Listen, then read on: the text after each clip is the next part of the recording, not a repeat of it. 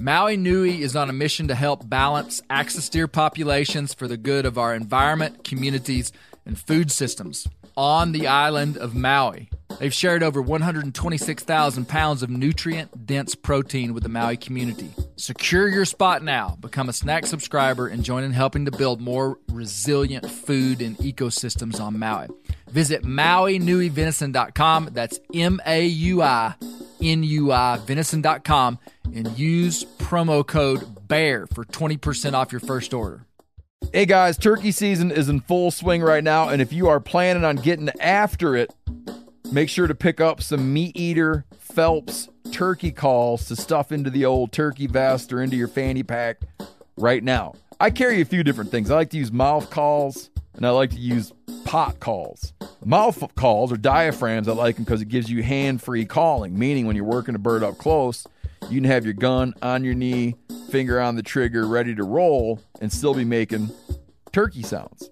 I like pot calls because I just like pot calls. I enjoy calling with a pot call. Whatever direction you go, including a box call, which I don't personally use too much, but they're fun and great, and I started out with them. Yanni, on the other hand, one of my main turkey hunting buddies, he loves box calls. And what's funny is I'll now and then look to him and give him the look that means get out your box call and find us a turkey. So it's not that I don't like them. I just have Yanni use his. Then I don't have to carry it. Go to Phelps Game Calls. Get calls that are made in the USA and get calls that'll get them close. Find yours at PhelpsGameCalls.com today.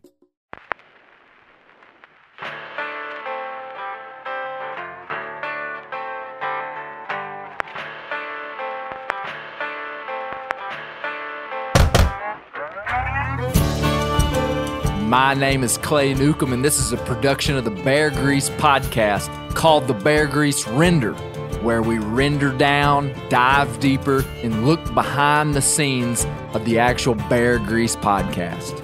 Presented by FHF Gear, American-made, purpose-built hunting and fishing gear that's designed to be as rugged as the places we explore. Welcome to the Bear Grease Render podcast. My, oh my, do we have an incredible show for you today. So we're sitting around a nice white oak wood campfire in the mountains of Arkansas, and we've got an eclectic group of guests today. Today's going to be a little bit different. So for those of you who might not be super familiar with what we do, the Bear Grease podcast is what, Justin? I don't know how you want me to describe that. The Bear Grease podcast is a documentary-style podcast. Yep. We have multiple guests, very polished and produced, that tells a story about a specific topic, a person, whatever we're talking about. The Bear Grease Render is this. What is this, Justin? This is a discussion about the Polished podcast. Right, and it's a random group of people. Mm-hmm. But today, it's not so random. So typically on the Render, we would discuss the previous week's podcast. And we're not going to do that today, though. We're going to do something a little bit different because we've had some pretty wild stuff happen. And I've got a pretty wild group of men here that I will introduce from left to right. To my left is Justin Michaud. Justin, welcome, brother. Thank you, buddy. Tell everybody what you do. I am a photographer and videographer. Who do you work for? You. That's right. Different brands. Lacrosse. Can you tell us some of the brands you work for? Meat Eater, First Light, Lacrosse, Danner, Vortex. So you're a professional videographer, professional photographer. You live in the great state of New York? Yes, Western New York. You told me that your kids, the first day of school the other day, had to tell about themselves. Yeah. What would you say about yourself if you were in the second grade and your teacher said, okay, write 5 things about yourself that make you special? What would you say? Do I have to name 5? Well, just 2. I like biscuits and gravy. Because you're originally from South Carolina. Well, you knew that would come up. Mm-hmm. Yep. You're a deer hunter. I'm a deer hunter. Love coffee. Love what I do for a job. Doesn't feel like work. Love my wife. Today is my anniversary. Oh, wow. Yeah. How many years? 22. Congratulations, man. Yes, sir. Yeah. That's big. That is big. Commitment's good. She makes it real easy. Good. Well, to Justin's left is a man who needs no introduction on the Bear Grease podcast. I just let James know yesterday, Dad, that he is a member of the Bear Grease Hall of Fame. You didn't tell him. I didn't. So, James Lawrence, an original inductee in the Bear Grease Hall of Fame. OG. How you doing, James? Doing good. Well, we're proud to be inducted. Yeah. When I told him, I said, I explained to him what the Bear Grease Hall of Fame was, and I said, James, here are the people that are in it. James Lawrence, Daniel Boone. And he got a chuckle when Daniel Boone was the second one. But it's quite serious. Very serious. And then, the other guy, it's Warner Glenn, Roy Clark in Tennessee. What you've just heard is a white oak acorn falling about 30 feet out of a big tree, hitting a tin roof, if you heard that thud. James Lawrence, Daniel Boone, Warner Glenn, probably 87 now, cowboy in Arizona. Roy Clark, plot man extraordinaire in East Tennessee. Frederick Gerstocker, who was a hunter in early Arkansas history. And then George McJunkin, who was the former slave that found the Folsom archaeological site. So you're amongst quite the company, brother. Wow. Well, I feel privileged. James, we're like in your home turf down here, man. We're right in the cradle of Lawrenceville. It's good to see you. It's good to be here. Hey, especially in my home ground. Listen to this. I probably never said this. In 2010, when I started my career in the outdoor space, we were pioneering and starting a regional magazine. And do you know who was in the very first issue of that magazine? James Lawrence. Really? I went to James because he had a story of the biggest buck you ever killed when you were how old? 12. Yeah. So you've been hunting for how many years now? Well, I'm 74. Yeah, 62 years. So I'd hunted 3 or 4 years before I killed that one. So yeah, been hunting since probably 9. And so, to this day, the biggest buck you ever killed was when you were 12, and it was a real unique story, and you'd found the shed horns of this deer back during the time when there weren't a lot of deer. You'd found 3 years of shed horns that killed this deer. It scored about 160. It was just an incredible story. So I went to James and wrote an article about him, and there's a picture of me and James in that magazine holding those shed horns and that buck. Well, when I went to work for Meat Eater, and they said, Clay, you got to start a podcast. You know who the first person I went to was?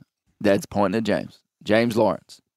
I went to James's house and I said, I'm going to do a podcast on the Shedhorn buck of 1962. So, thanks, James. Thank you. He pretty much owes his career to you. Yeah, I know it. Yeah. I do. Man, hey, for real.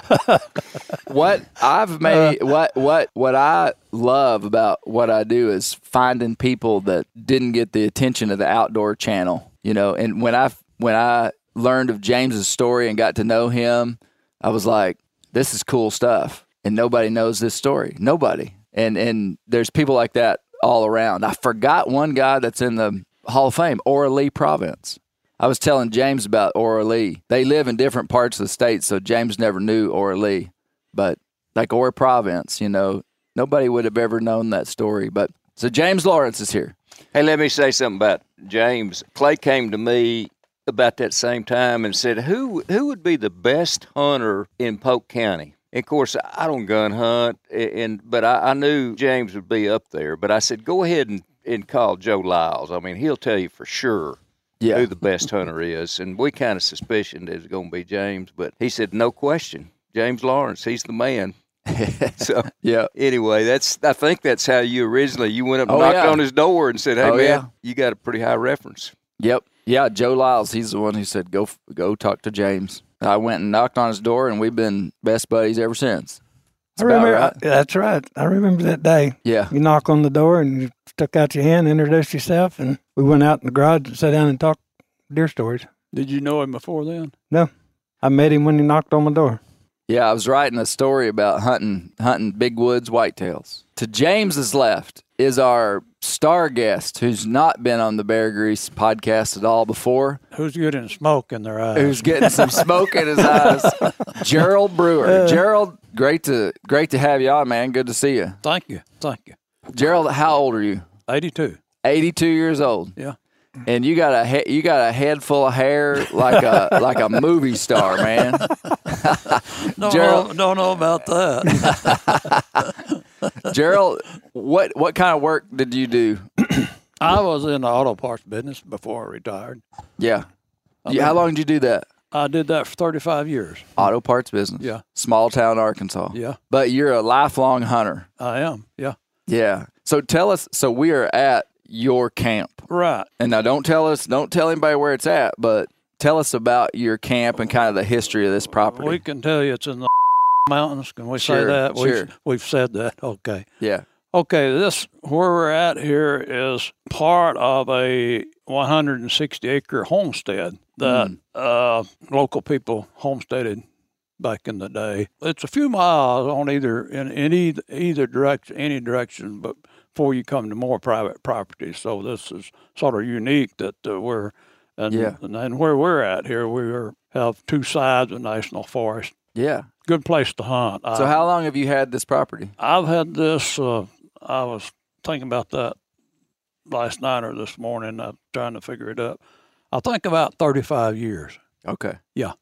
And then you originally you've got a big metal covering over an area where you backed your camper trailer in for years. Is that right? Right, yeah. So you had deer camp out here with a camper trailer, but then when was this cabin built? James built the cabin 2019. It's not that old. Yeah. But yes, this where we're sitting at here, sort of typical. A lot of our building around here, it evolved. We'd add on a little every year. Yeah. And originally, when my brother and I started this, we weren't really thinking about a cabin. We just wanted a shed to get out of the rain. Then we put a wood stove in and built a shed for our trailer, and then we enclosed all of this with siding. And then in 2019, we built the new cabin here, and then we kept the old one and just took all the walls off, and now we have an outside pavilion with an outside kitchen and so forth. Well, it's a beautiful spot, and then the cabin you said it, James Lawrence built this cabin. Yes, right, yeah. And runs off solar. We're off the grid out here. Correct, right. And man, James, me and Justin were admiring your trim work inside there. Yeah. Really nice. I enjoy doing that. Y'all did every part of this, huh? Built everything but the siding, and another guy put the siding on. Yeah. And the roof on. But other than that, yeah. Did it all. Done all. Yep. Did it all.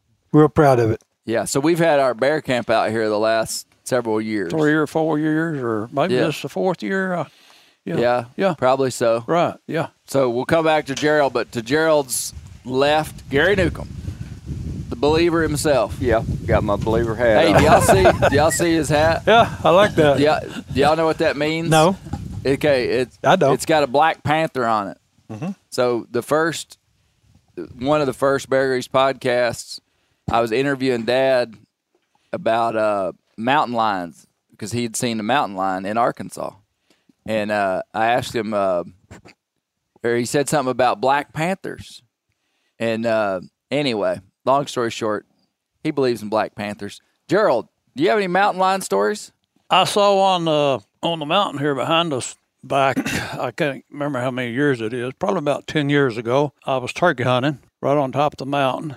And when I first saw it, I thought it was a deer. But then when it started jumping from one rock to another, well, then I knew it was a cat.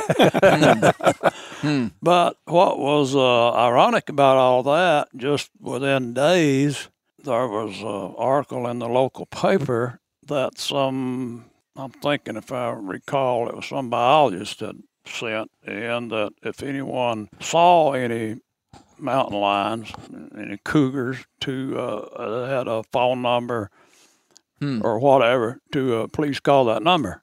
Do you call them? Don't recall. I don't recall if I did or not. I may have, but I really thought that was a little bit.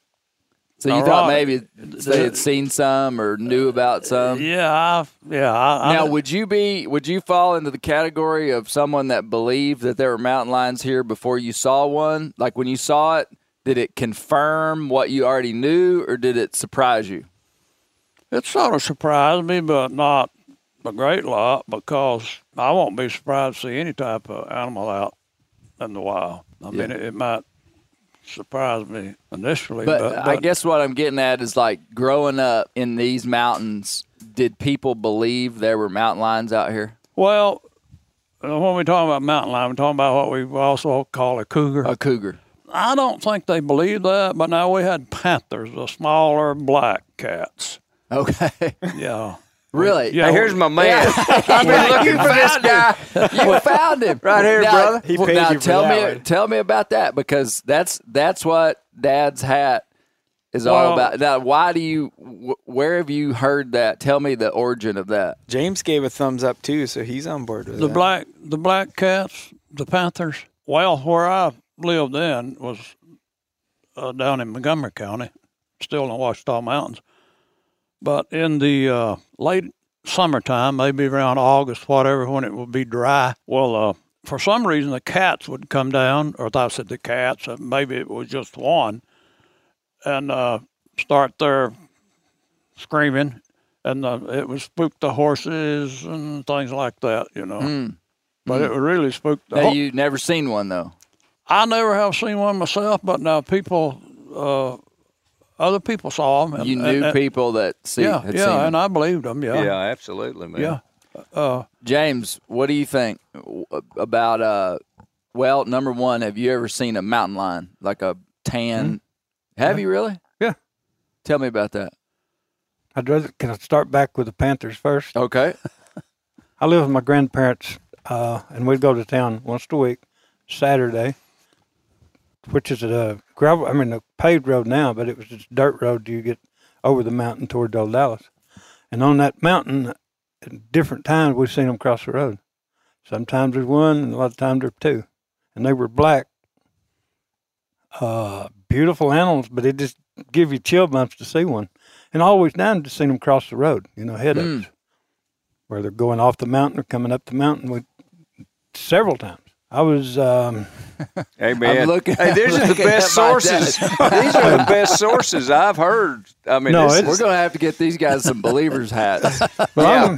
We might need to get them to church, get them to repent of their sins. These boys could be stretching the truth. Well, I'm the only survivor. My grandmother and my granddad, but I won't say regular basis, but it pretty frequent. So, And it's on Saturday, because we always went to town on Saturday, parked at the same spot. They grocery shopped. We'd come back home on a gravel road over the mountain that's paved now. Yeah. And we'd see them on top crossing the road several times. You would see sometime- regular mountain lions, too. Tan ones would cross. No, All black. no, I was grown before I've seen the cougar. Really? They always just call these panthers. Yeah. Pretty animals. If you look at it that way, it kind of give you chill bumps when you see them. I've seen them cross the road, the cougars. Mm-hmm. I was hunting on down the road in Montgomery County, me and my son, and during the rut, doe come by, buck come by. I shot the buck, and then another buck come by. So my boy was further down the mountain, so I got him and brought him back up. And then I was going to go move my Bronco around where the access would be easier to get it off. I get back up there, and he said, "You missed something." "What do you mean?" He said, "Go down there and look at your deer." That panther had come up the holler, and he said it was just all but crawling, sneaking up on that deer. And it it done major damage to the deer trying to drag it back down the holler. Huh. If anything, we'd had a camera or phones in, but that's been 20 years ago, 30 years ago. Yeah. But I've seen them.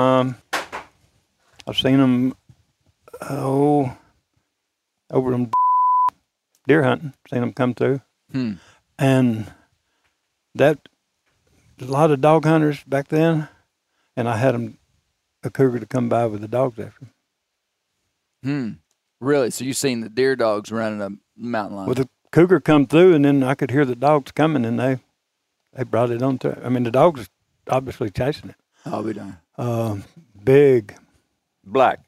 No, this was a cougar. Just a regular tan. Yeah, big one. course, you probably know, Clay, but all dogs will not run a cat.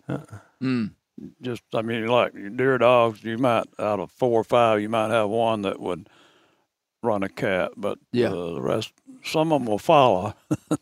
Follow the lead dog, but they don't pursue it very fast. Yeah. Did you grow up hunting deer with dogs, Gerald? Yes, that was the only way we knew. I think that was more or less out of, well, that's the way the culture then, and probably out of necessity because there were so few deer that you almost had to have a dog to locate them. When I started hunting, it was probably back in the 1950s. We had 2 deer seasons then. The first one was the second week in November. Started on a Monday, went through a Saturday. You did not hunt on Sunday. Because it was illegal, or because your family wouldn't let you? Well, no, it was illegal. There was not just no Sunday hunting. No season. See, it goes Monday through Saturday. James, did you ever hunt on Sunday when you weren't supposed to? Don't tell it, James. Just thinking. That's a loaded question. He said that this did not have to be truthful. Gerald asked me beforehand if. No, I never hunted on Sunday. Well, I have, and I Oh, Gerald has. well, yeah, Wild man. but yeah. But anyway, the back to the hunting with dogs, and that was just the culture, you know. Right. We didn't know any other way to hunt. But I guess I saw my first turkeys in somewhere in the early 1970s. Yeah.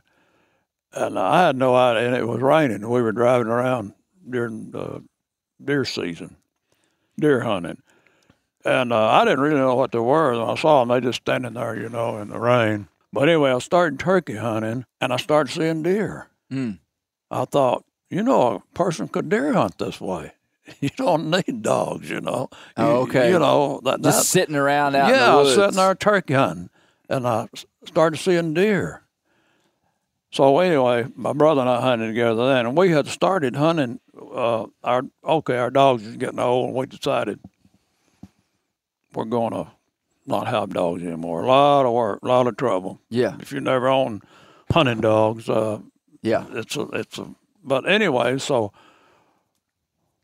after we didn't have dogs any longer, we started hunting over in this area here because this homestead here I'm talking about, part of it had been abandoned then. There were still some old fields, and, you know, deer were hanging out in there. And so we would just camp up on top of the mountain, or we had another place up here to pull out. We'd camp in our trailer, you know, and we'd come down and hunt in this area. Just here. hunt off the ground, hunting terrain features and stuff.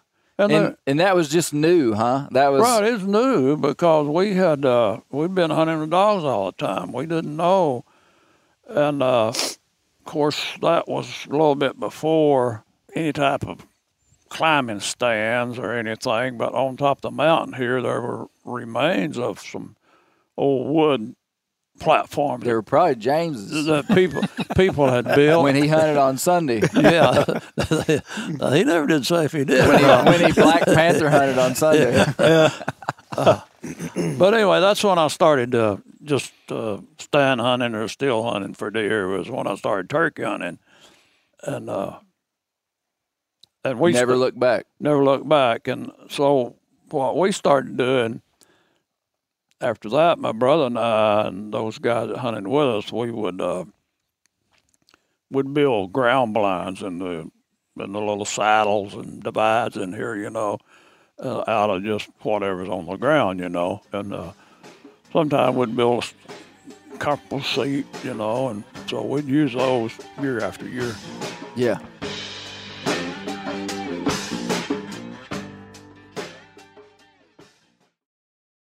Ready to win Mother's Day and cement your reputation as the best gift giver in the family?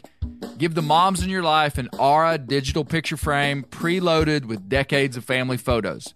She'll love looking back on these memories and seeing what you're up to today. Even better, with unlimited storage and an easy-to-use app, you can keep updating mom's frame with new photos, so it's the gift that keeps on giving. And this is not a joke. Juju Newcomb has an Aura frame, and we share photos and they're incredible. Also, my mother-in-law has one. We have them. They truly are really good, really high quality. The Aura frame is easy to set up. It takes just 2 minutes to set up a frame using the Aura app. It also adjusts the display depending on light levels in the room to maintain the true color of your photos. For real, the digital screen is amazing. Right now, Aura has a great deal for Mother's Day.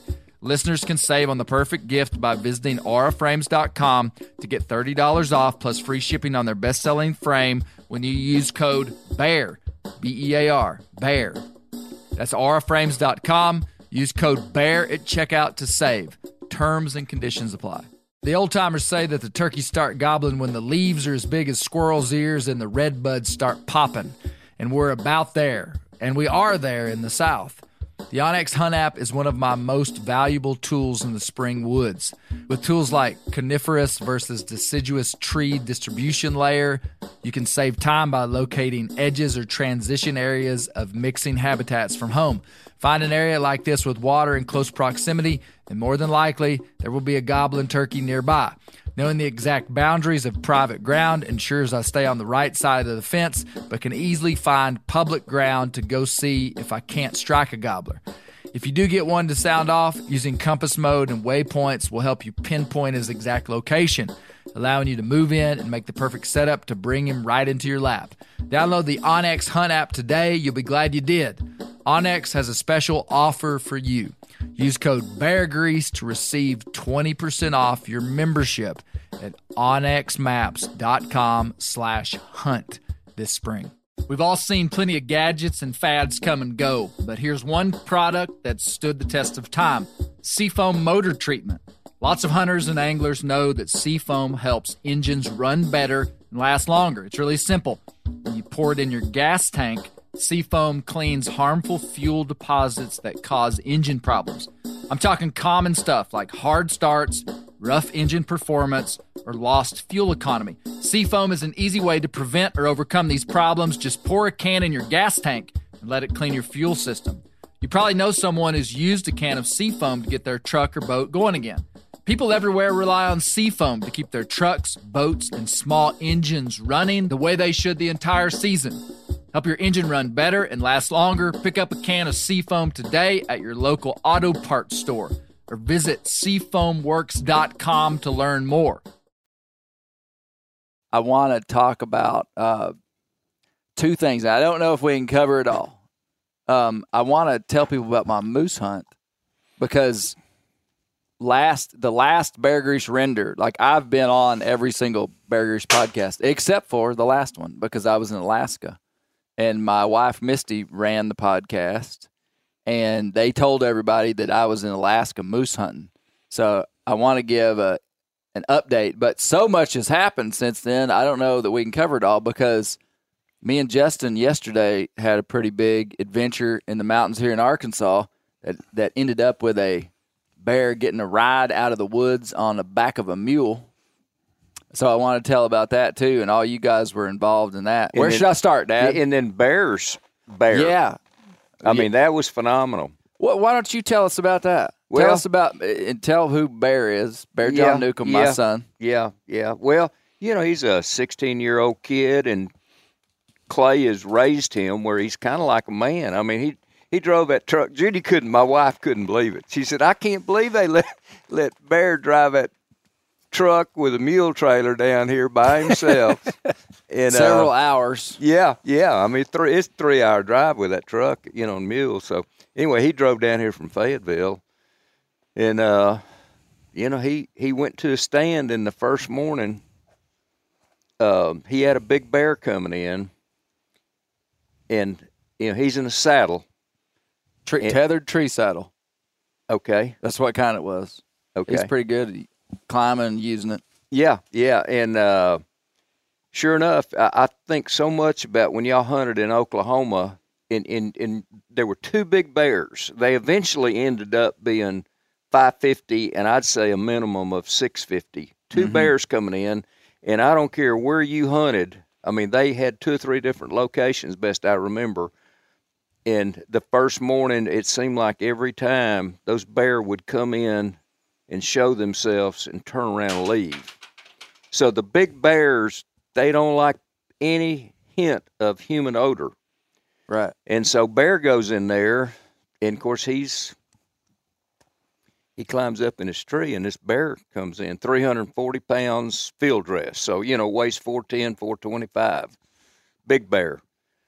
And the bear comes in, turns around and leaves. Smells him. Can I tell you what he did? Oh, I know what he did. Tell us. Well, Clay and I have this argument about scent control. Did the bear tell you what he did? I know. 100%. Clay loves scent control. Yeah. And so anyway, but we could have a little conversation about what I think happened too. Okay, but so no, tell your side of the story. Okay, so he's wearing a believer hat. He's so- a scent control so believer too. So Bear and I are talking, and I said, Bear, I know. I said, you can't tell your dad this. We were sitting out here, I think. Were you here? Gerald told on you. Gerald said they were talking. And they said your dad's not going to approve this. So anyway, I said, okay, Bear, if you really want to kill that bear, and of course you never know if this is true or not, but I believe it. I mean, absolutely, no question. Yeah, that bear was not going to come in without scent control. So I said, Bear, you come by the house in the morning. He told me what time he could be there.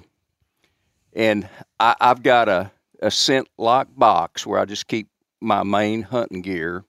And I took that stuff and dried it. And then I went and got some of my scent lock, shield. the product. Like the carbon activated. Yeah. Gotcha. Yeah, the hood. Yep. The whole thing. Yep. And rubber boots. So I got him 2 real good pair of rubber boots. I got all my scent stuff out, and I got some of my scent control spray. And I said, now, if you're going to do this, you're going to do it right. And keep this in mind. I said, This is something you don't do for every hunt. This is something you do maybe once a year, maybe once every 2 years. But if you got a really big buck, you got a really big bear, it's not going to cost you but about an hour's worth of work. And I said, you walk to that stand in about 100 yards or whatever you feel comfortable with. You strip down. I gave him underwear. I said, you strip down butt naked. And you take this big old bottle of spray and you bathe in it. Mm-hmm. And when you walk to your stand, you either walk in your underwear or you put your pants on, but don't put shirts and stuff on. I gave him 2 pair of gloves. And you guys out there in radio land can laugh at this, but I'm telling you, you're wrong. Steve Ranella, you're wrong. So anyway, I asked him later, I said, did you do everything I told you to? He said, I did it almost to the T. I said, when you get to that stand, don't put your tops on and stuff, either at the base of the tree, if it's not too hot, put it at the base. And I said, when you go up that ladder, don't be using your hands. Use this pair of scent gloves. You go up the stand, and you got your spray in your pocket. Mm-hmm. And it was a big bottle. And I said, once you get up there, you spray down again, everywhere. And I got him deodorant. I said, you do your arms, the back of your neck, your sternum, back of your legs, whatever there's places. Yeah. And I said, once you get up there, you just drench yourself again and then spray your boots. I had him a good pair of lacrosse boots that didn't have the foam on them. Yeah. That's not a big deal, but if you're going to go this much trouble, do it right. Right, yeah. So he had the lacrosse boots and the birdie. And so he gets up in the stand, sprays down, and I said, about every 5 or 10 minutes, shoot that stuff around. And sure enough, that sucker came in and he killed it. Hey. And you know what? Those big bear, I heard so many stories of y'all having those big bear come in. Yeah. And when did you kill that 550-pound bear? When you got scent free. 100%. But instead of spending $300 on this stuff I just gave him that stuff. I said, hey, man, you kill that bear, you can just keep all that stuff. But and so that bear that you killed, you did not kill it until you were scent free. And how did you get scent free? You spent about $7,000. Not quite that much. No, a scent free blind is what the first time I hunted out of a redneck blind for this big bear we were after. I killed him the first time I hunted. So scent is 100% the limiting factor on big bears. So I've got nothing to refute.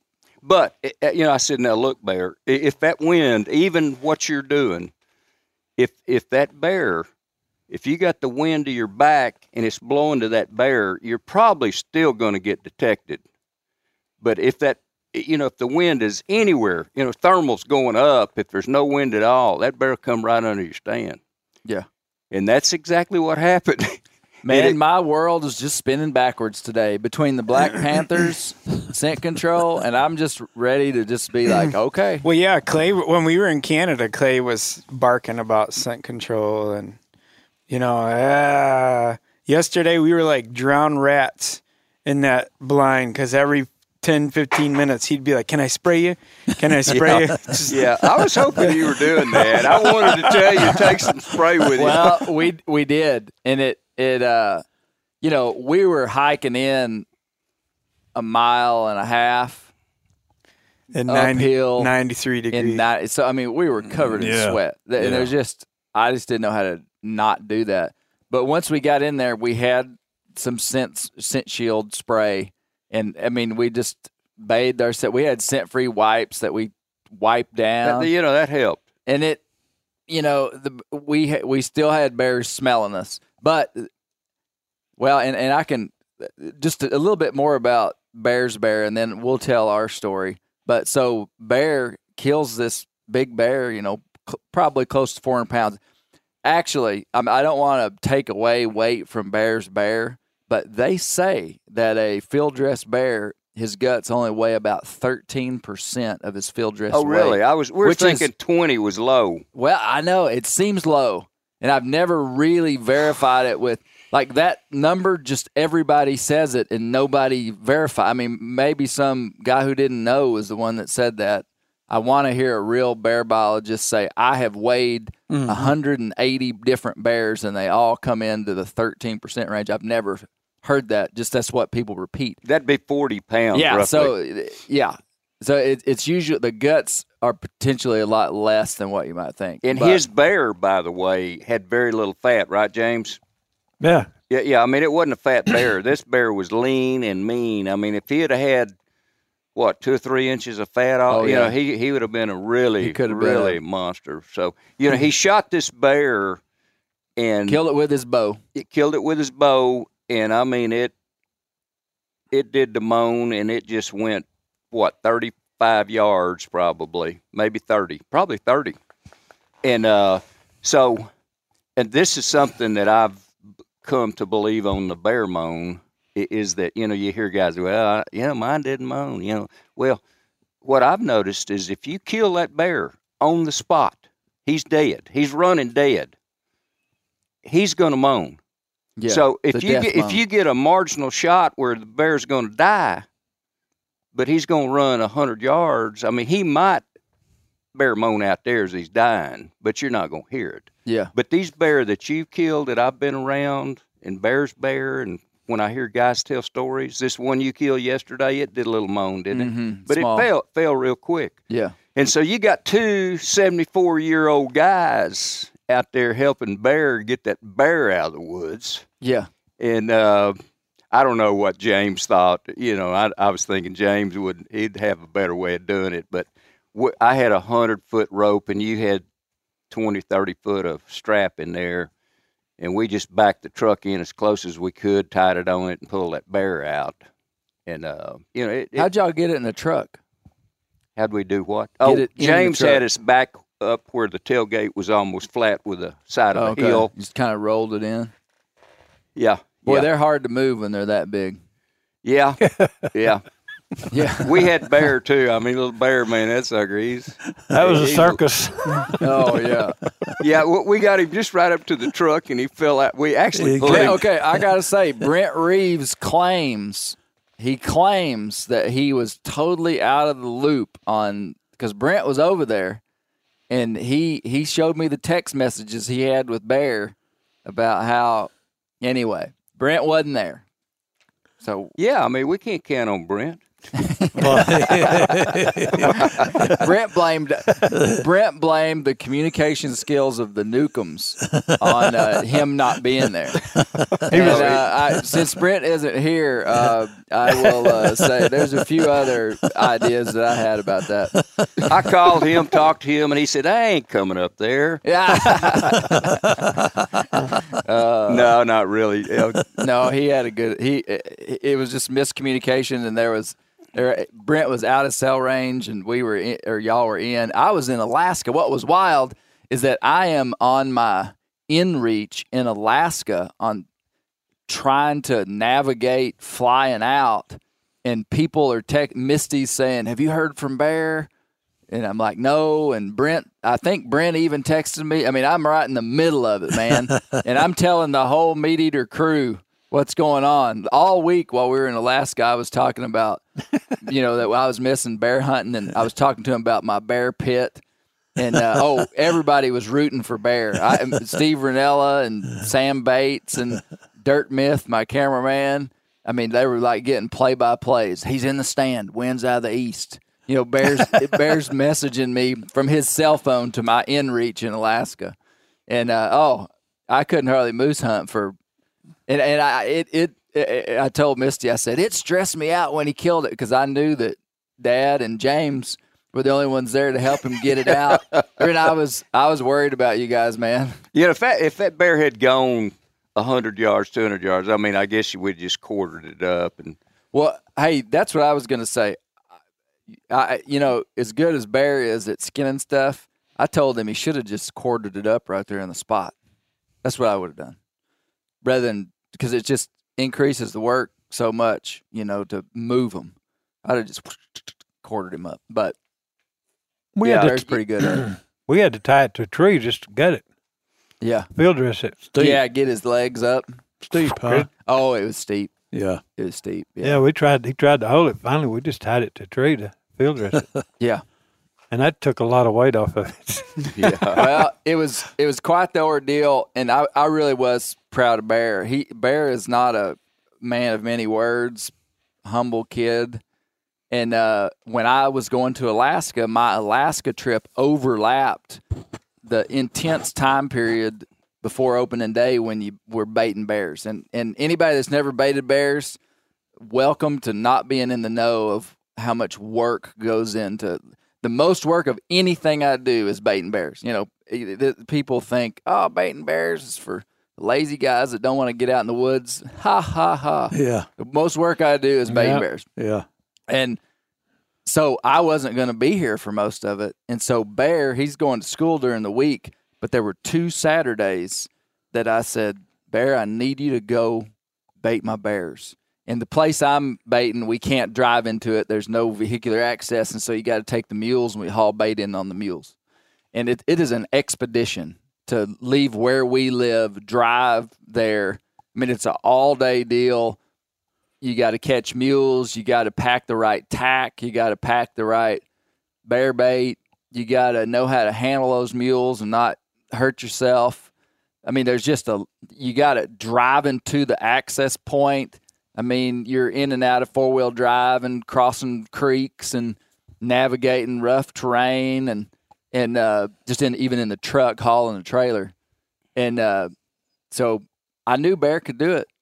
And he took one of his buddies one Saturday, and they went in there and took in probably 500 pounds of bait on those mules and baited it. He said they were in there like 12 minutes. I gave him real specifics. I said, I don't want you in there in the morning. I don't want you in there in the afternoon. I want you in there between 11 and 1 o'clock. So that means you're going to have to leave our house at 6 o'clock in the morning. I really gave him some specifics, and he did it. And then the next time he went in by himself. The next Saturday he didn't have help because it was the day he was hunting, and he went in there by himself. So anyway, I was real proud of him. He did good. I think about me being that age, I would be telling my grandfather. I drove that stinking truck down with those mules. I passed cars, you know. I'd be bragging about it. He never said a word. It was no big deal, man. He just came down here and did what he had to do, and it's pretty cool, really. Yeah. Cool kid. Mm-hmm. Well, I was proud of him just for executing and getting a good shot on the bear. You know, that's what I was coaching him on in reach. I was saying, don't take anything but a broadside shot of a standing bear. Don't get too high. You know, I didn't want him to get up 25 feet and have a real sharp shot angle. He was wanting to get back like 25 yards from the bait, and I told him that's too far. I said, you don't want to take a 25-yard shot. Get into about 18 yards, get up about 18 feet. And, he could have got up higher for scent, but, boy, when you start getting a super steep shot angle, it's tough. And so he did everything right. You know, the bear bait was where he had some limbs in the way. So he positioned some of that bait where the bear would move just a little out so he'd have a shot. And that bear walked up exactly where he wanted it to and stuck one arm in the bait barrel, which opened up his vital cavity. And, man, he just stuck that broadhead slick trick right in there in the heart. Gerald, you told me something you heard bear do. Right. Which, was it 16? Yeah. Okay, I thought this was rather mature of him. He mentioned to your dad when they were having this conversation here about the scent control and everything. And, this was the first evening he was there hunting. And he saw the bear, but he thought it scented him and it sort of veered away. But he left something either in the tree or in his stand, and I assumed it was a piece of clothing. Mm-hmm. Because he said the bear would, on the camera it was showing he was in there, the bear was in there 3 or 4 hours every night. Yeah. So he left that so that the bear would get used to his scent. I'm assuming that. Yeah. I thought that was real smart of him. Yeah. Well, that's good. Well, you just blew my scent control deal. Forget it, guys. That's what did it. Yeah, I was going to say this. I was waiting you got through. One or the other, I don't know. But I've always thought what he did was very smart, and I thought about, I've baited bears here at my place, and and I know y'all have done this too. I'd meet them coming back. They would be heading up there. I don't know if they smelling me, if they heard me or what, but they got used to my presence there somewhat, I think. Yeah, they can sometimes. Yeah. Well, what should we do here, Justin? Should we talk about the moose or our bear? That's up to you. Well, what's in your heart, Justin? You're my cameraman. Well, I could tell the moose story.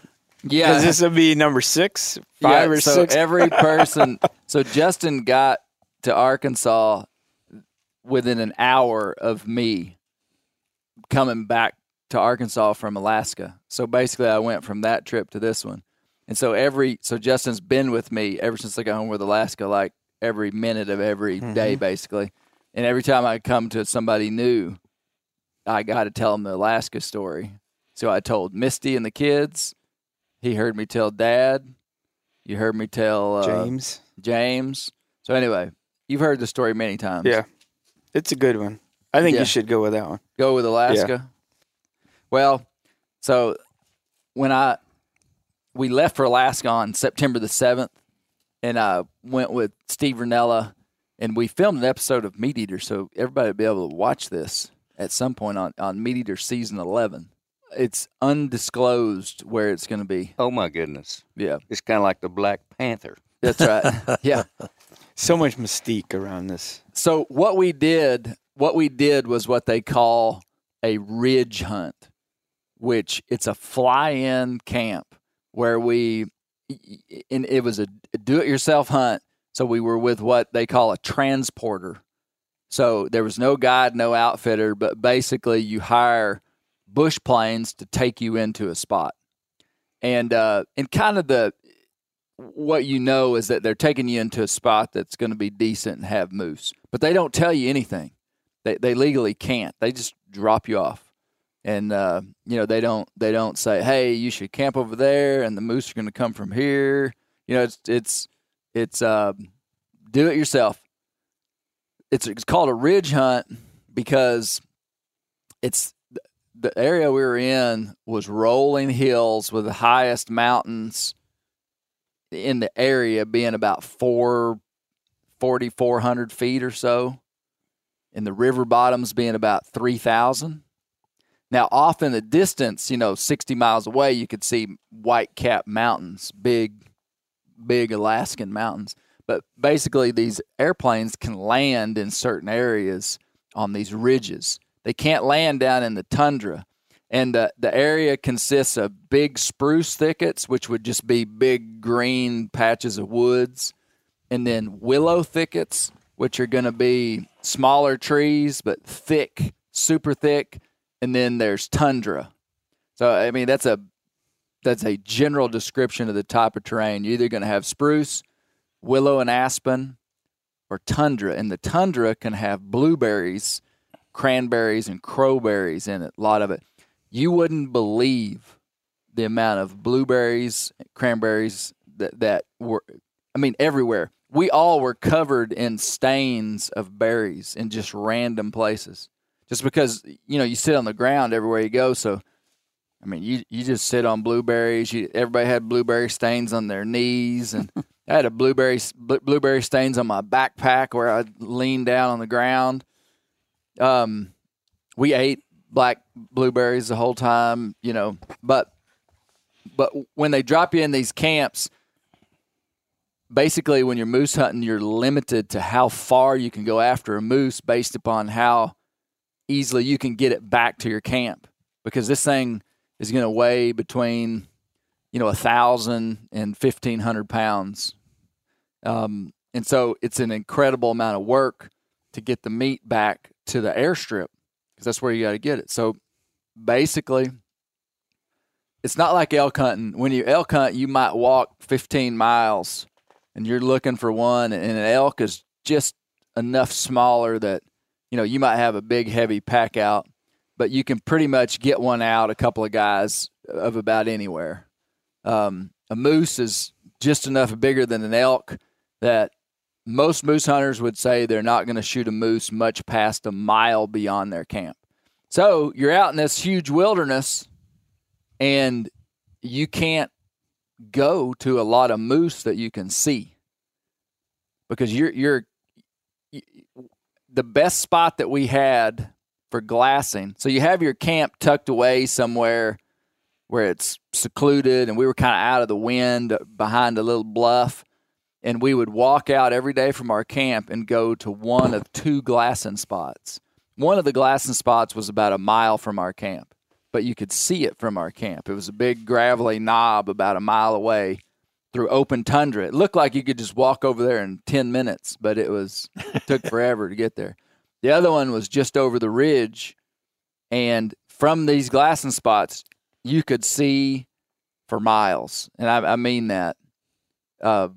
You could see across this river. We were overlooking a river that was 1.9 miles away, and you could see all the mountains clear as a bell on the other side of the river, and you could glass them. We had good optics, spotting scopes and binos on tripods, and so you just sat there for hours every day, literally all day, and just glass, and you just learn every nuance of the land. We saw the first night we were there, we saw a pack of 14 black wolves across the river. Really? Jet black. Wow. All 14 of them. Wow. I asked Steve if he'd ever seen anything. It was the first night we were there. It was the first animals that we saw. And Steve was on the other side of the mountain, and I was glassing and saw him. And I said, wolves. And there were 5 of them. And I was like, 1, 2, 3, 4, 5 black wolves. Wow, can't believe it. And they were going through open tundra, and they just kept coming. Just more. Finally, there were 14 in a line. Every one of them looked the exact same. And Steve came over and looked at them. And Steve has a vast amount of experience in Alaska and the West and wolf country. And I asked him if he'd ever seen anything like that, and he said no.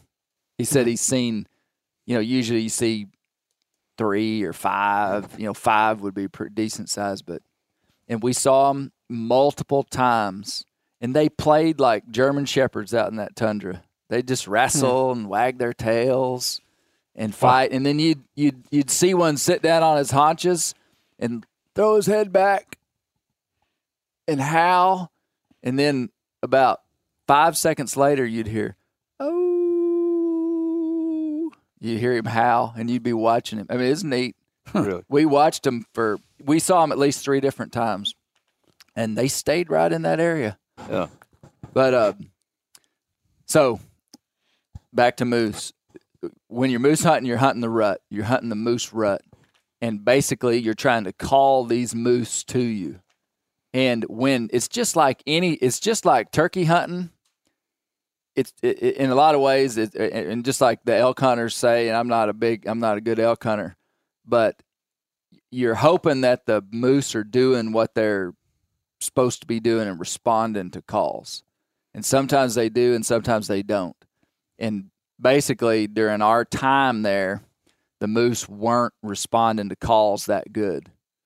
And the moose weren't moving around. We kind of had these local moose that we were watching that just kind of were living there, and they were there when we got there. And when you know it's really good is when every day you wake up and there's new moose in your area. Or you see a moose 2 miles away that's moving, and they're just on the prowl. And we did not see that until the last day. Basically, we messed around with these local moose that didn't want to come to our calls for 8 days. And it was so cool because you'd be looking at a moose like 1.2 miles away. One of our best spots where we watched what I believed was a 60-inch moose. Watched him for 5 days, but didn't want to move in on him because we thought we could call him to us. You'd be looking at him and you would moose call just with your mouth, just loud. And he'd be looking a different way. And then a few seconds afterwards, he'd look at you and he'd acknowledge you, and he could hear you from that far, which is pretty wild. But Cool. Finally, on the last day, day number 9, we woke up and we saw several moose. We tried to work some moose. Nothing happened. And we had to leave the next day. We're getting some more fire here. More wood on the fire. The airplanes were coming at 7:30 the next day. This is day number 9. We are at noon on day number 9. We were basically done. We had to be done. And we basically shot the final scene of the video where Steve and I were frustrated and just kind of like, man, we tried. We had all this. And there were a couple of stalks I almost killed one on day 4. Steve had a couple of close calls, but nothing ever happened. And so we shot the ending scene of the film. And I mean, we're just bummed that we had, and it's a strange feeling. I mean, you guys know it when you invest that much time and energy. I mean, you can't just go to Alaska and be gone 5 days. I mean, this is like a 13-day trip, which is the biggest commitment of my year.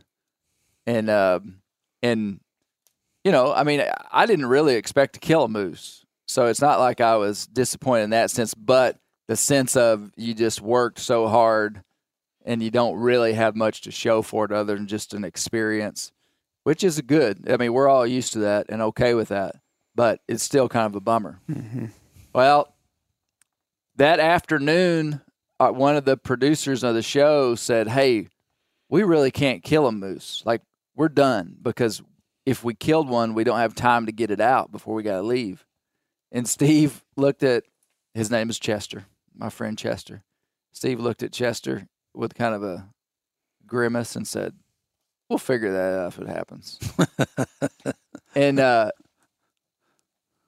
after the morning hunt and we're done, the whole crew's sitting in a tent with a wood stove in it, just talking about, how we're going to go home without a moose. And Steve walked in at 4:16 and said, Clay, I'm going to walk up to the porcupine. And we'd named the head of this big hollow Porcupine because they'd seen a porcupine there, of all things. And he wasn't saying, Clay, come with me, cameramen, come with me. He was just going to go on a walk. And I said, I'll go with you, Steve. And so I jump up. And so here's our two hunters walking out. And we weren't, like Steve wasn't even going to tell the cameramen to come. But because they're good guys, Dirt Myth, his name's Garrett Smith, but he goes by Dirt Myth. Dirt Myth is his name. Dirt goes, well, I'll come. And everybody goes, you going to bring a camera? And he's like, I guess I might as well. And then so when he did that, Lauren, the other cameraman, who's a great guy, said, well, I'll go too. You going to bring a camera? I guess I will. And we had unloaded our packs and took all our gear out that we needed to process moose. We didn't have bags. We didn't have, some of the guys didn't have headlamps. We didn't have, we were just preparing to go. But we took our rifles and cameras and went to the porcupine. How far is that? Probably a half mile from where we were. And we got up and sat on porcupine and glassed and glassed and glassed. And we had not seen a single bull moose and porcupine in 9 days. So why Steve wanted to go there, I don't know. He just, probably because we hadn't been there in a day or two. Well, we're sitting there, and Dirt Myth goes, what is that way out there? And we look across the tundra probably 4 miles, way out in the river flats, and we see a big black object moving. You could see it. I actually don't know if you could see it with your naked eye, but I put the binos up, and it looked like an Argo. Steve Ranella pulled his binos up and said, that's an Argo. That's not a moose. And then I said, no, I think I see horns on it. And Lauren said, no, that's the cowboy hat of the driver. And when he said it, you looked at it, you're like, it kind of does look like a Argo with a man wearing a cowboy hat in the front. Anyway, Steve pulls out the spotting scope, and sure enough, it's a big bull moose just hooking it across the tundra. And Steve goes, we could call that bull moose in if he was over here close. It was the first time we'd seen a cruising bull. So that was the indicator. Yeah. Like it was the first time we just saw one just plowing across the tundra looking for a cow. That was fun to see, but way out of play. Just so the might rut, as well have been on a different planet. The rut just started when y'all were fixing to leave. Yeah. Basically. Sounds that way. Not 5 minutes after we saw the Argo bull, one of the cameramen sees a bull directly below us, like within play, like 800-900 yards away. If you're within 800 yards of a moose out there, it's like being within 30 yards of a deer here. 800 yards is like, wow, we're close to that thing. Big country. Well, we see a moose and look at it, and it's a small moose. And a legal moose has to be 50 inches wide or have 4 brow tines. This bull clearly was not legal, but it was cool that we saw a bull. There's a bull. We watched him, and we called to him. Didn't acknowledge us, but the bull just kind of disappears. Well, not 3 minutes later after that, I spotted a single paddle of a bull 1,247 yards away just sticking up out of a spruce thicket. And I said, man, there's a bull right there. We all look at it. Steve goes, man, that's a big one. That's a legal one. We call at it and rake. You take a stick, and Steve had an oil can, like a plastic oil bottle like from Walmart. Yeah. Cut the butt of it out, stuck a stick into the spout, taped it, and had a little handheld. And if you can imagine an open-ended plastic oil can, raking it up and down trees sounds incredible. And he started raking, and I started calling, and that we saw that bull one time acknowledge that it heard our call, but disappeared. Well, Steve looks at me. We've got 2 hours of daylight left. The planes are coming at 7:30 a.m. And basically, I don't remember exactly who said what, but basically we were like, it's the last day of season. Let's go. And so we just bailed off the mountain going to him. And, man, when you bail off a mountain over there, it's a commitment. I'll be honestly, the whole time I was thinking, every step we're taking down this mountain, we're going to have to walk back up. Yeah. And we were moving fast. And we were just plowing down the mountain. And we gained about 300 yards. And so now we're about 900 yards from where we saw the moose. And Steve climbs up a dead spruce tree about 12, 13 feet and is glassing over the willows trying to see if this bull's coming, and he can't see it. And we sat there for 10, 15 minutes, call, rake, and we think we're going to be able to see this bull if he's coming. We see nothing. And so after 15 minutes, we look at each other just with our hands up and just go, well, I guess he's just like all the other bulls and just isn't going to come. And directly, we heard the brush cracking about 100 yards to our left. I mean, like big stuff breaking. And all of us were like, there's a bull coming, and he's right here. So Steve and I kneel down behind a tree or behind a fallen log, and about the time we get knelt down, we can see the bushes swaying, because these bulls, huge animals, big horns, coming through these willow thickets, thick. I mean, they're just pushing over brush, intentionally making noise. And he's out there about 100 yards, and we start seeing the trees move, and then you start seeing flashes of horn, and I mean, he's coming. And we assume it's the big bull that we just saw. And as soon as it kind of comes into view, we see that it's a little moose. It's like that 30-inch moose that we probably saw at the beginning. And it comes in to 19 yards and just stares at us. And it's still kind of behind the bushes. And we're excited to have a moose that close because it's the closest we'd been to one all week, for the most part, a bull. But we're also kind of bummed because it's not legal. And so Steve and I are sitting there side by side. And then directly, we hear the brush cracking beyond the bull that's standing still right in front of us. And, it took a minute to figure out what was going on. And somebody said, there's another one. And we go, oh, man, you're right. Look, I see the trees moving. Oh, wow, get ready. And we know this one's the big one. Steve Ranella had told me, Steve has been on multiple moose hunts, successful moose hunts, and has never killed a great big moose because he's always letting somebody else shoot. I mean, that's not always the story, but and he has killed a moose before, but not a great big one.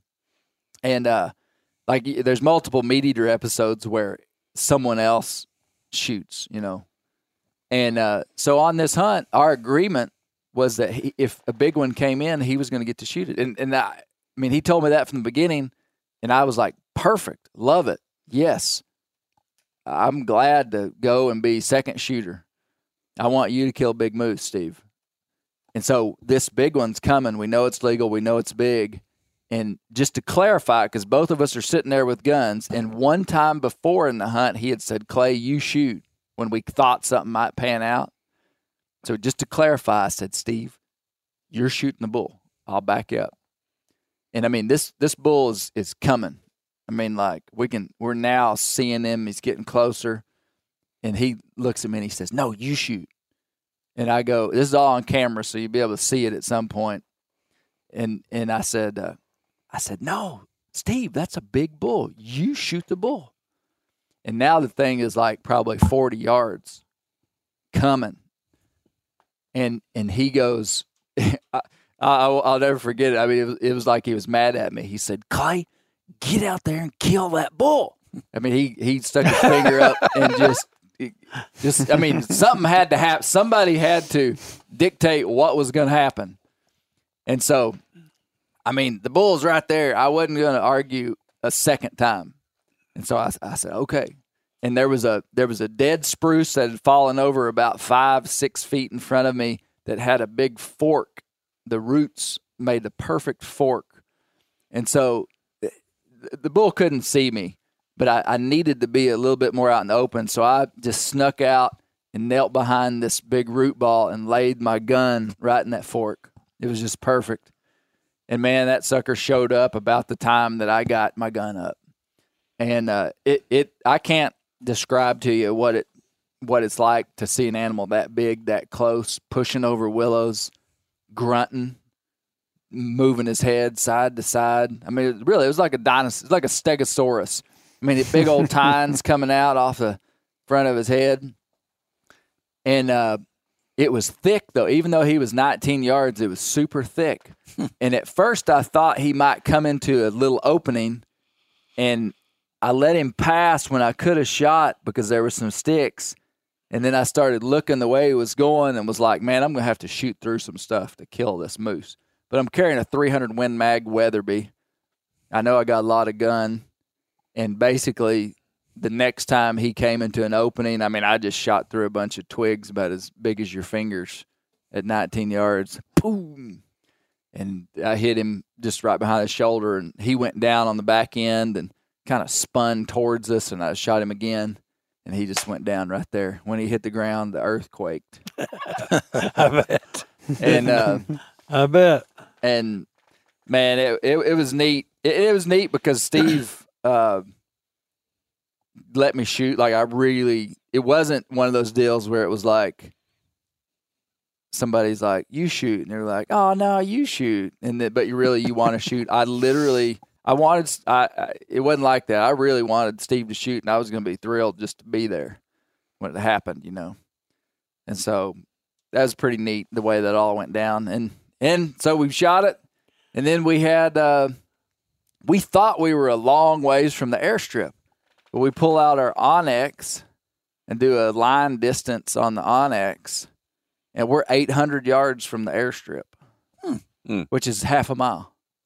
So, I mean, it really wasn't that far. Did the small bull, now did he leave when he heard the big one coming? They were standing side by side. Really? Yep. I don't know. I don't know how to explain it.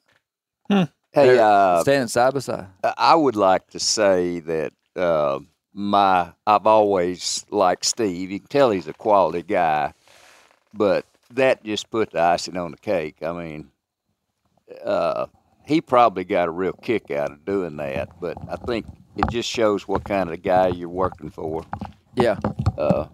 And one other thing that I would like to, people that don't know about moose hunting, I was shocked to hear you say that you just don't go, even you got this mile perimeter, you don't go out in there because once you go out there, they'll never come back in there for 2 or 3 days. Yeah. I mean, you take a position and keep it. Yeah. So when you guys dropped off that mountain, if you'd had another day to go back, they would have vacated that place, wouldn't they? That's the principle. The principle is you try to have as low impact as low impact as possible, and just hunker down. The guys that are real good at that ridge hunting, that have done it year after year after year. Like, for instance, we talked to a guy at the airport before we left that had hunted the same ridge for 11 years, and they call their ridge the prison because they don't let you go on walks. There's one place that they call from, and they go nowhere else other than from their camp to the place they call back and forth. Like, they're just trying to you're just trying to be in this tight little world, And yeah, because you go beating around and you blow your moose out. Well, one other thing I thought was interesting, at one point when it looked like there was not going to be any success, you guys took off after a moose and violated that principle. Yeah. But, I mean, there's no set in concrete deals. I mean, I understand that, but yeah, a couple of times towards later in the week when they wouldn't respond, because the only way that works is if they're responding to your calls. And basically they say if you stay there for 10 days, eventually they're going to respond. And but about day 5, 6, we were like, man, we got to make something happen, because we were watching bulls out there further that we felt like we could stalk.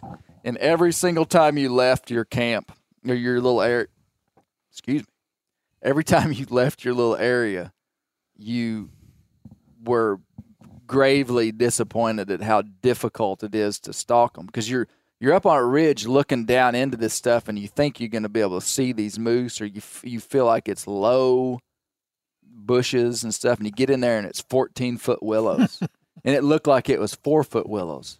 I mean, and just over and over we would go, oh, well, that doesn't look too bad, and you'd get down there and it would just be miserable. Alaska's a pretty miserable place. Yeah.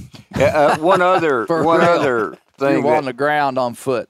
One other thing that I found very interesting is when you're a successful hunter, and I feel like you guys will agree with this, it's not your skills quite as much as your ability to just stay with it, just to be out there. And I've noticed stories I hear Clay tell how, I went the extra mile. I did, I just did stuff that just most people wouldn't want to fool with. And sometimes it works, sometimes it doesn't. But Ranella, after 9 days, I mean, you were whipped. Yep. Whipped down to nothing. Yep. And Ranella goes, let's go. Or, I'm going. Yep. I mean, that was pretty impressive. Mm-hmm. Pretty stinking impressive. Yep. So, anyway. Yeah, I told Dad, it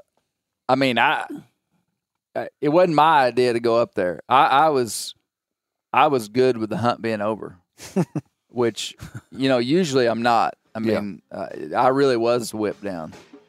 And so I owe that bull to Steve in more ways than one, just even that we went up there.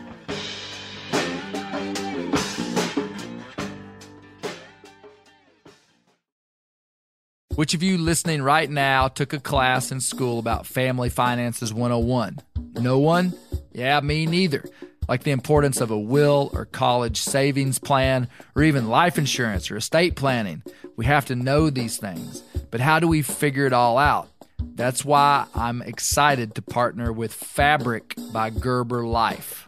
Life insurance is important to me. It just gives me security in knowing that if anything happened to me, my family would remain financially stable in my absence. Fabric by Gerber Life is term life insurance you can get done right here, right now. You can be covered from your couch in under 10 minutes with no health exam required. Join the thousands of parents who trust Fabric to protect their family.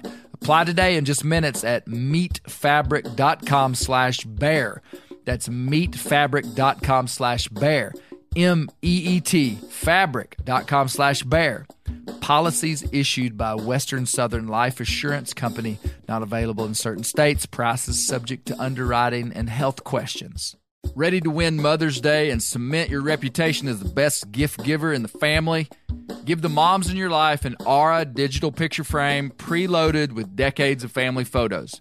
She'll love looking back on these memories and seeing what you're up to today. Even better, with unlimited storage and an easy-to-use app, you can keep updating Mom's frame with new photos, so it's the gift that keeps on giving. And this is not a joke. Juju Newcomb has an Aura frame, and we share photos, and they're incredible. Also, my mother-in-law has one. We have them. They truly are really good, really high quality. The Aura frame is easy to set up. It takes just 2 minutes to set up a frame using the Aura app. It also adjusts the display depending on light levels in the room to maintain the true color of your photos. For real, the digital screen is amazing. Right now, Aura has a great deal for Mother's Day. Listeners can save on the perfect gift by visiting auraframes.com to get $30 off plus free shipping on their best-selling frame when you use code BEAR, B-E-A-R, BEAR. That's auraframes.com. Use code BEAR at checkout to save. Terms and conditions apply. The old timers say that the turkeys start gobbling when the leaves are as big as squirrels' ears and the red buds start popping. And we're about there. And we are there in the South. The onX Hunt app is one of my most valuable tools in the spring woods. With tools like coniferous versus deciduous tree distribution layer, you can save time by locating edges or transition areas of mixing habitats from home. Find an area like this with water in close proximity, and more than likely, there will be a gobbling turkey nearby. Knowing the exact boundaries of private ground ensures I stay on the right side of the fence, but can easily find public ground to go see if I can't strike a gobbler. If you do get one to sound off, using compass mode and waypoints will help you pinpoint his exact location, allowing you to move in and make the perfect setup to bring him right into your lap. Download the onX Hunt app today. You'll be glad you did. onX has a special offer for you. Use code BEARGREASE to receive 20% off your membership at onxmaps.com/hunt this spring. I know you mentioned it, but I just had never comprehended the idea that if you venture out too far from camp, you just won't get the meat back. Right. That's just mind blowing. Like you said with elk, you can head back in and pull all that meat out, but the fact that you might get too far from camp that you can't get all that meat back, even before it spoils or whatever. But yeah, it's amazing. Yeah. Yeah.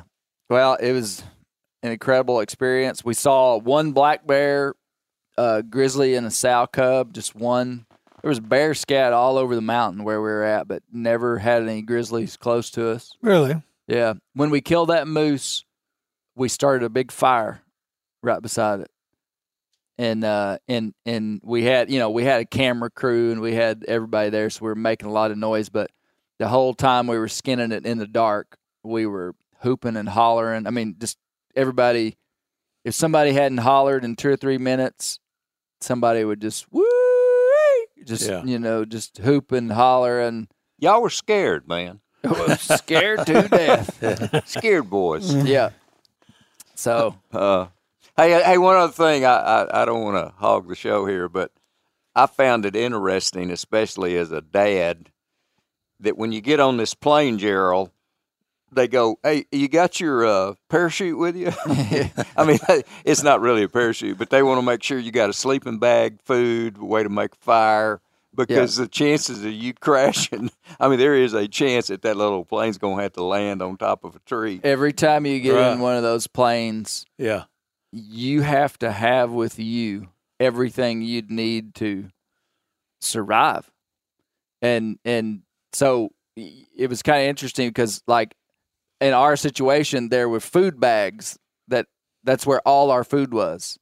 Well, they flew me in and they said, "Do you have food?" And I was like, "No, it's in the food bag." And they were like, "Well, you need some food because do you have a sleeping bag? Do you have a shelter?" So basically, everywhere you go, there's a chance that you're going to get dropped off and not be picked up.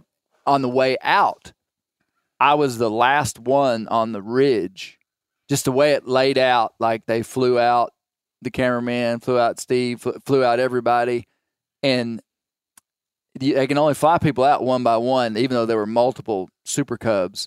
And when they left me, I was the only one on the airstrip, and I made sure I had a gun, some food, just because they might fly back to town and then a storm roll in for 3 days. Yeah. And cover that mountain, and they can't come get you. Weather's a major deal. I mean, the first day we almost didn't get to even hunt because they couldn't fly us into our ridge because it was covered in fog.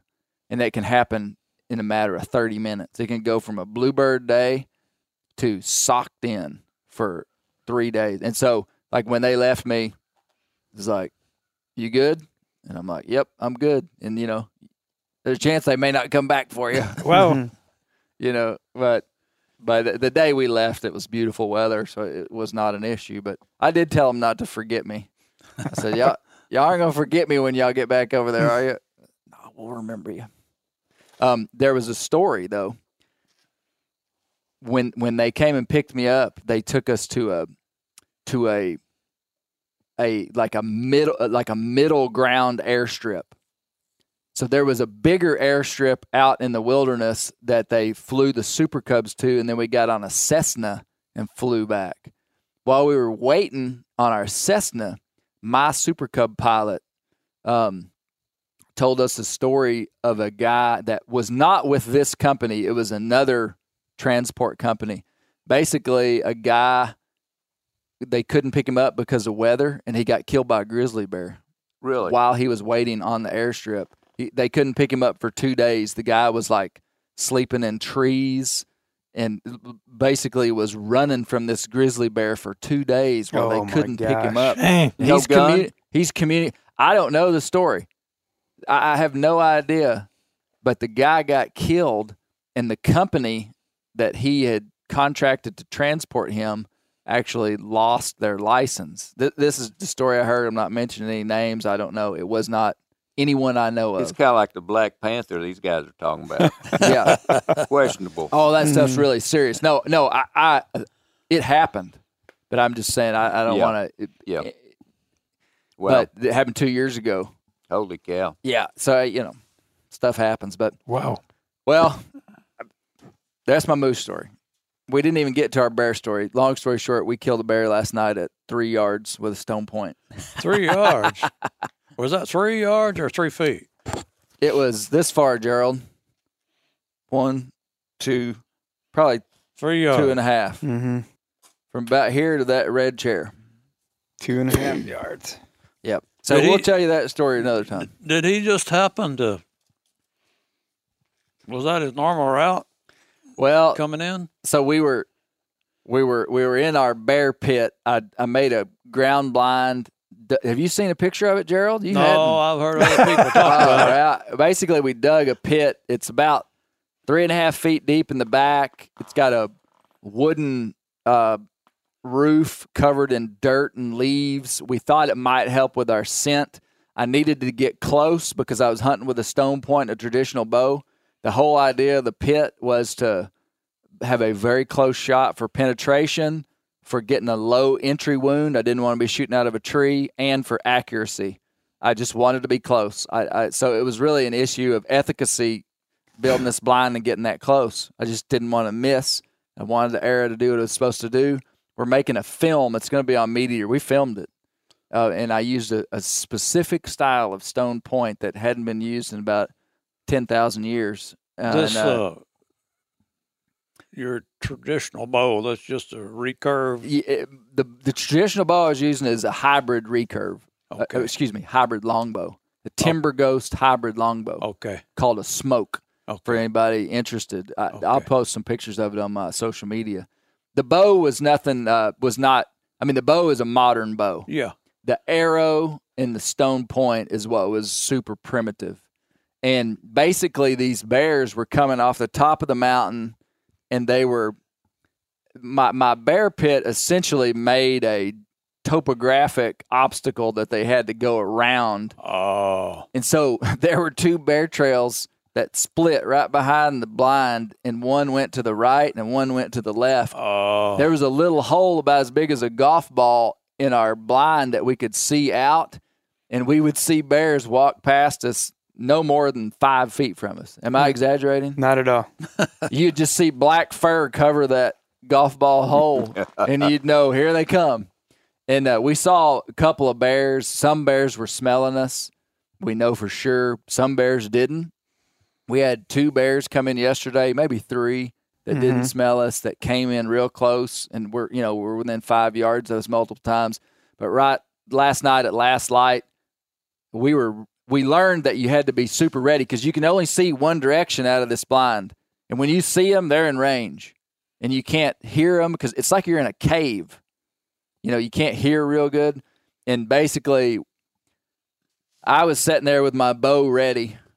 Justin had his camera ready. And when it got to prime time, we were just on red alert. We've been sitting there for 8 hours. We've been sitting there since noon. And we'd let a couple of bears come in on us that I was like, shoot, if that had been a shooter, he'd have got away. One bear came in, looked at us, and left just that quick. So we knew we had to be ready, especially with the big one. And I mean, I don't know what I was doing, but I wasn't looking at the golf ball hole. Justin just goes, there he is, there he is. And I grab my bow, 3 fingers under the knock, and I say, which side of the blind? And he goes, that side, right side. And about the time he said right side, that bear came around that blind, and rather than just going straight down in front of it, he got to the front of our blind and hung a left, which basically he just turned and, just walked right in front of the blind. Like he was coming in. And I didn't even aim, James. I'm serious. You don't have to. That and I don't even think I probably pulled my bow all the way back. I just went, and hit him. He was quartering to me just a touch, but it hit him right behind the shoulder and hit the top of his heart. Arrow didn't penetrate real deep. A lot of the arrow was sticking out. He spun. The arrow broke off on a tree. He ran out there 45 yards and died. You had probably 10 inches of penetration, though, from where it broke off.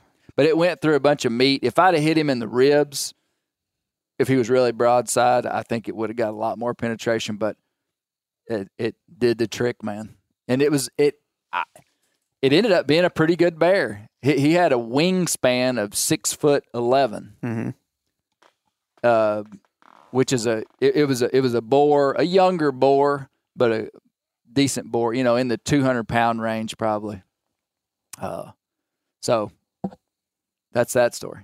I guess I will tell that story. So I guess we do have time. You were basically hunting out of a foxhole with a sod roof on it. That's right. You got That's it. all it was. That's it.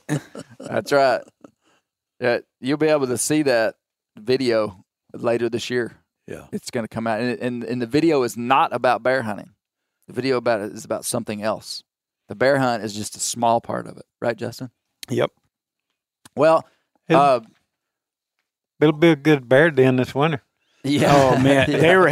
We got there yesterday after leaving our 2 chairs, which one wasn't a chair, it was a crate, but it was what Clay needed. And my chair was thrown out where the bait was.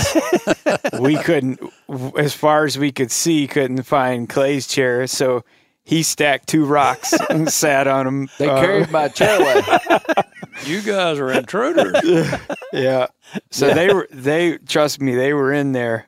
Yeah, there was bear scat in the blind when we got there. They'll be home for him this winter. You got pictures of those bear just climbing over it. I mean, it's They're just on like, top of it. hey, what a great guy, man. He's got us some stuff. I still say that if you ever get bored, take some toys out there and tie them to a tree, little plastic rings and stuff. I mean, I've had stuff happen with bears that just tell me they're looking for a party. Yeah. What was the difference in yesterday and the day before? I just think this bear just came in, and he didn't come in yesterday. It's the first time we'd seen that bear, like, with our own eyes. I'd seen him on camera because he had 2 yellow tags in his ears. Well, What do you mean? within 30 minutes of us leaving on the first night, there was 3 or 4 bears that came in. 2. Yeah. So that Probably was 2. Almost like they were sitting just out of range, Just waiting on you guys to waiting leave. for us to leave. By the time we got back to the truck and got The bears served, was there. they were there. But you didn't see any that day, did you? I saw one. Didn't we see Yeah, one we the saw first day? Yep. Small bear. But how many did you see yesterday? The day you killed them? Probably think- 4. I think we saw Yeah. 4 bears yesterday.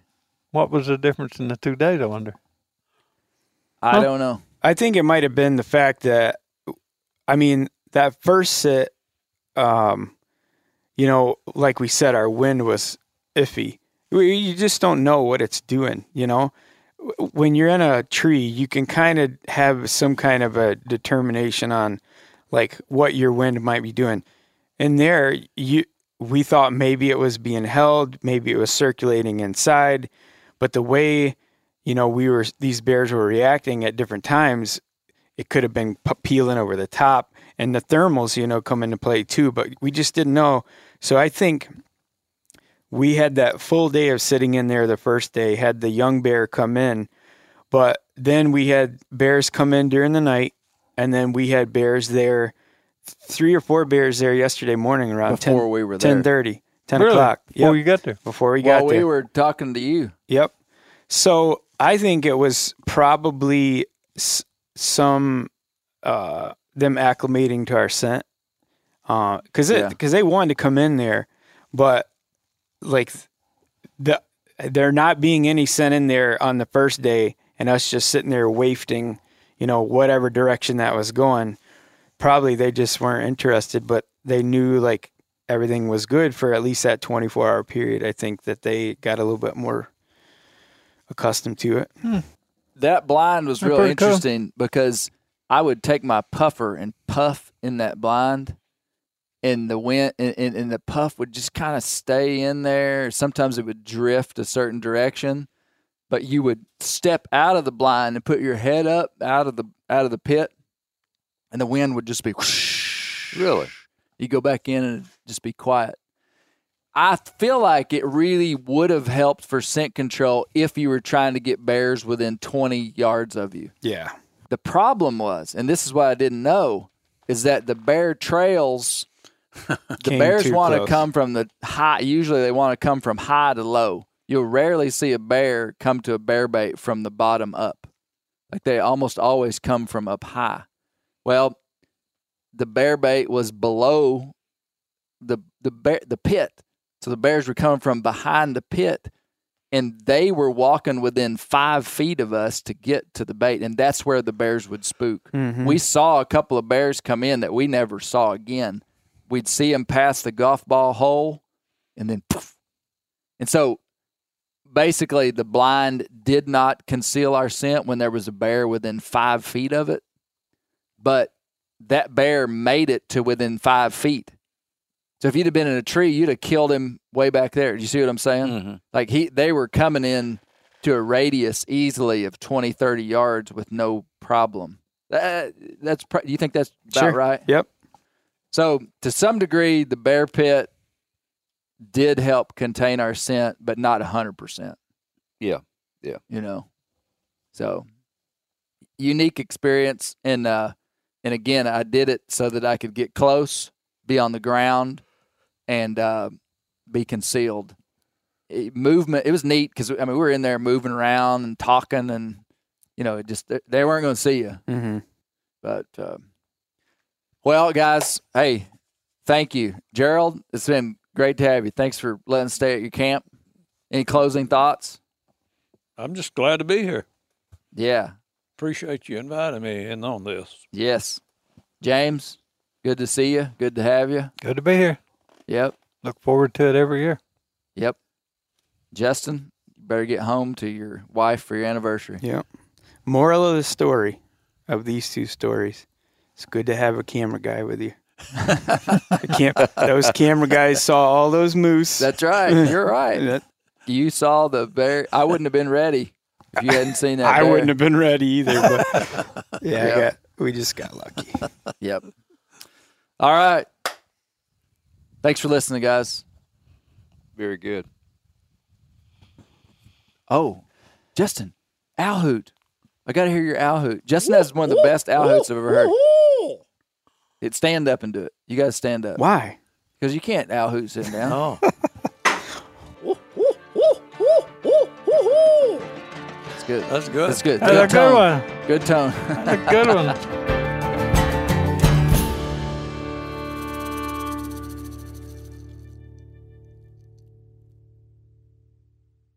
Hey guys, turkey season is in full swing right now, and if you are planning on getting after it, make sure to pick up some Meat Eater Phelps turkey calls to stuff into the old turkey vest or into your fanny pack right now. I carry a few different things. I like to use mouth calls, and I like to use pot calls. Mouth calls or diaphragms, I like them because it gives you hand-free calling, meaning when you're working a bird up close, you can have your gun on your knee, finger on the trigger, ready to roll, and still be making turkey sounds.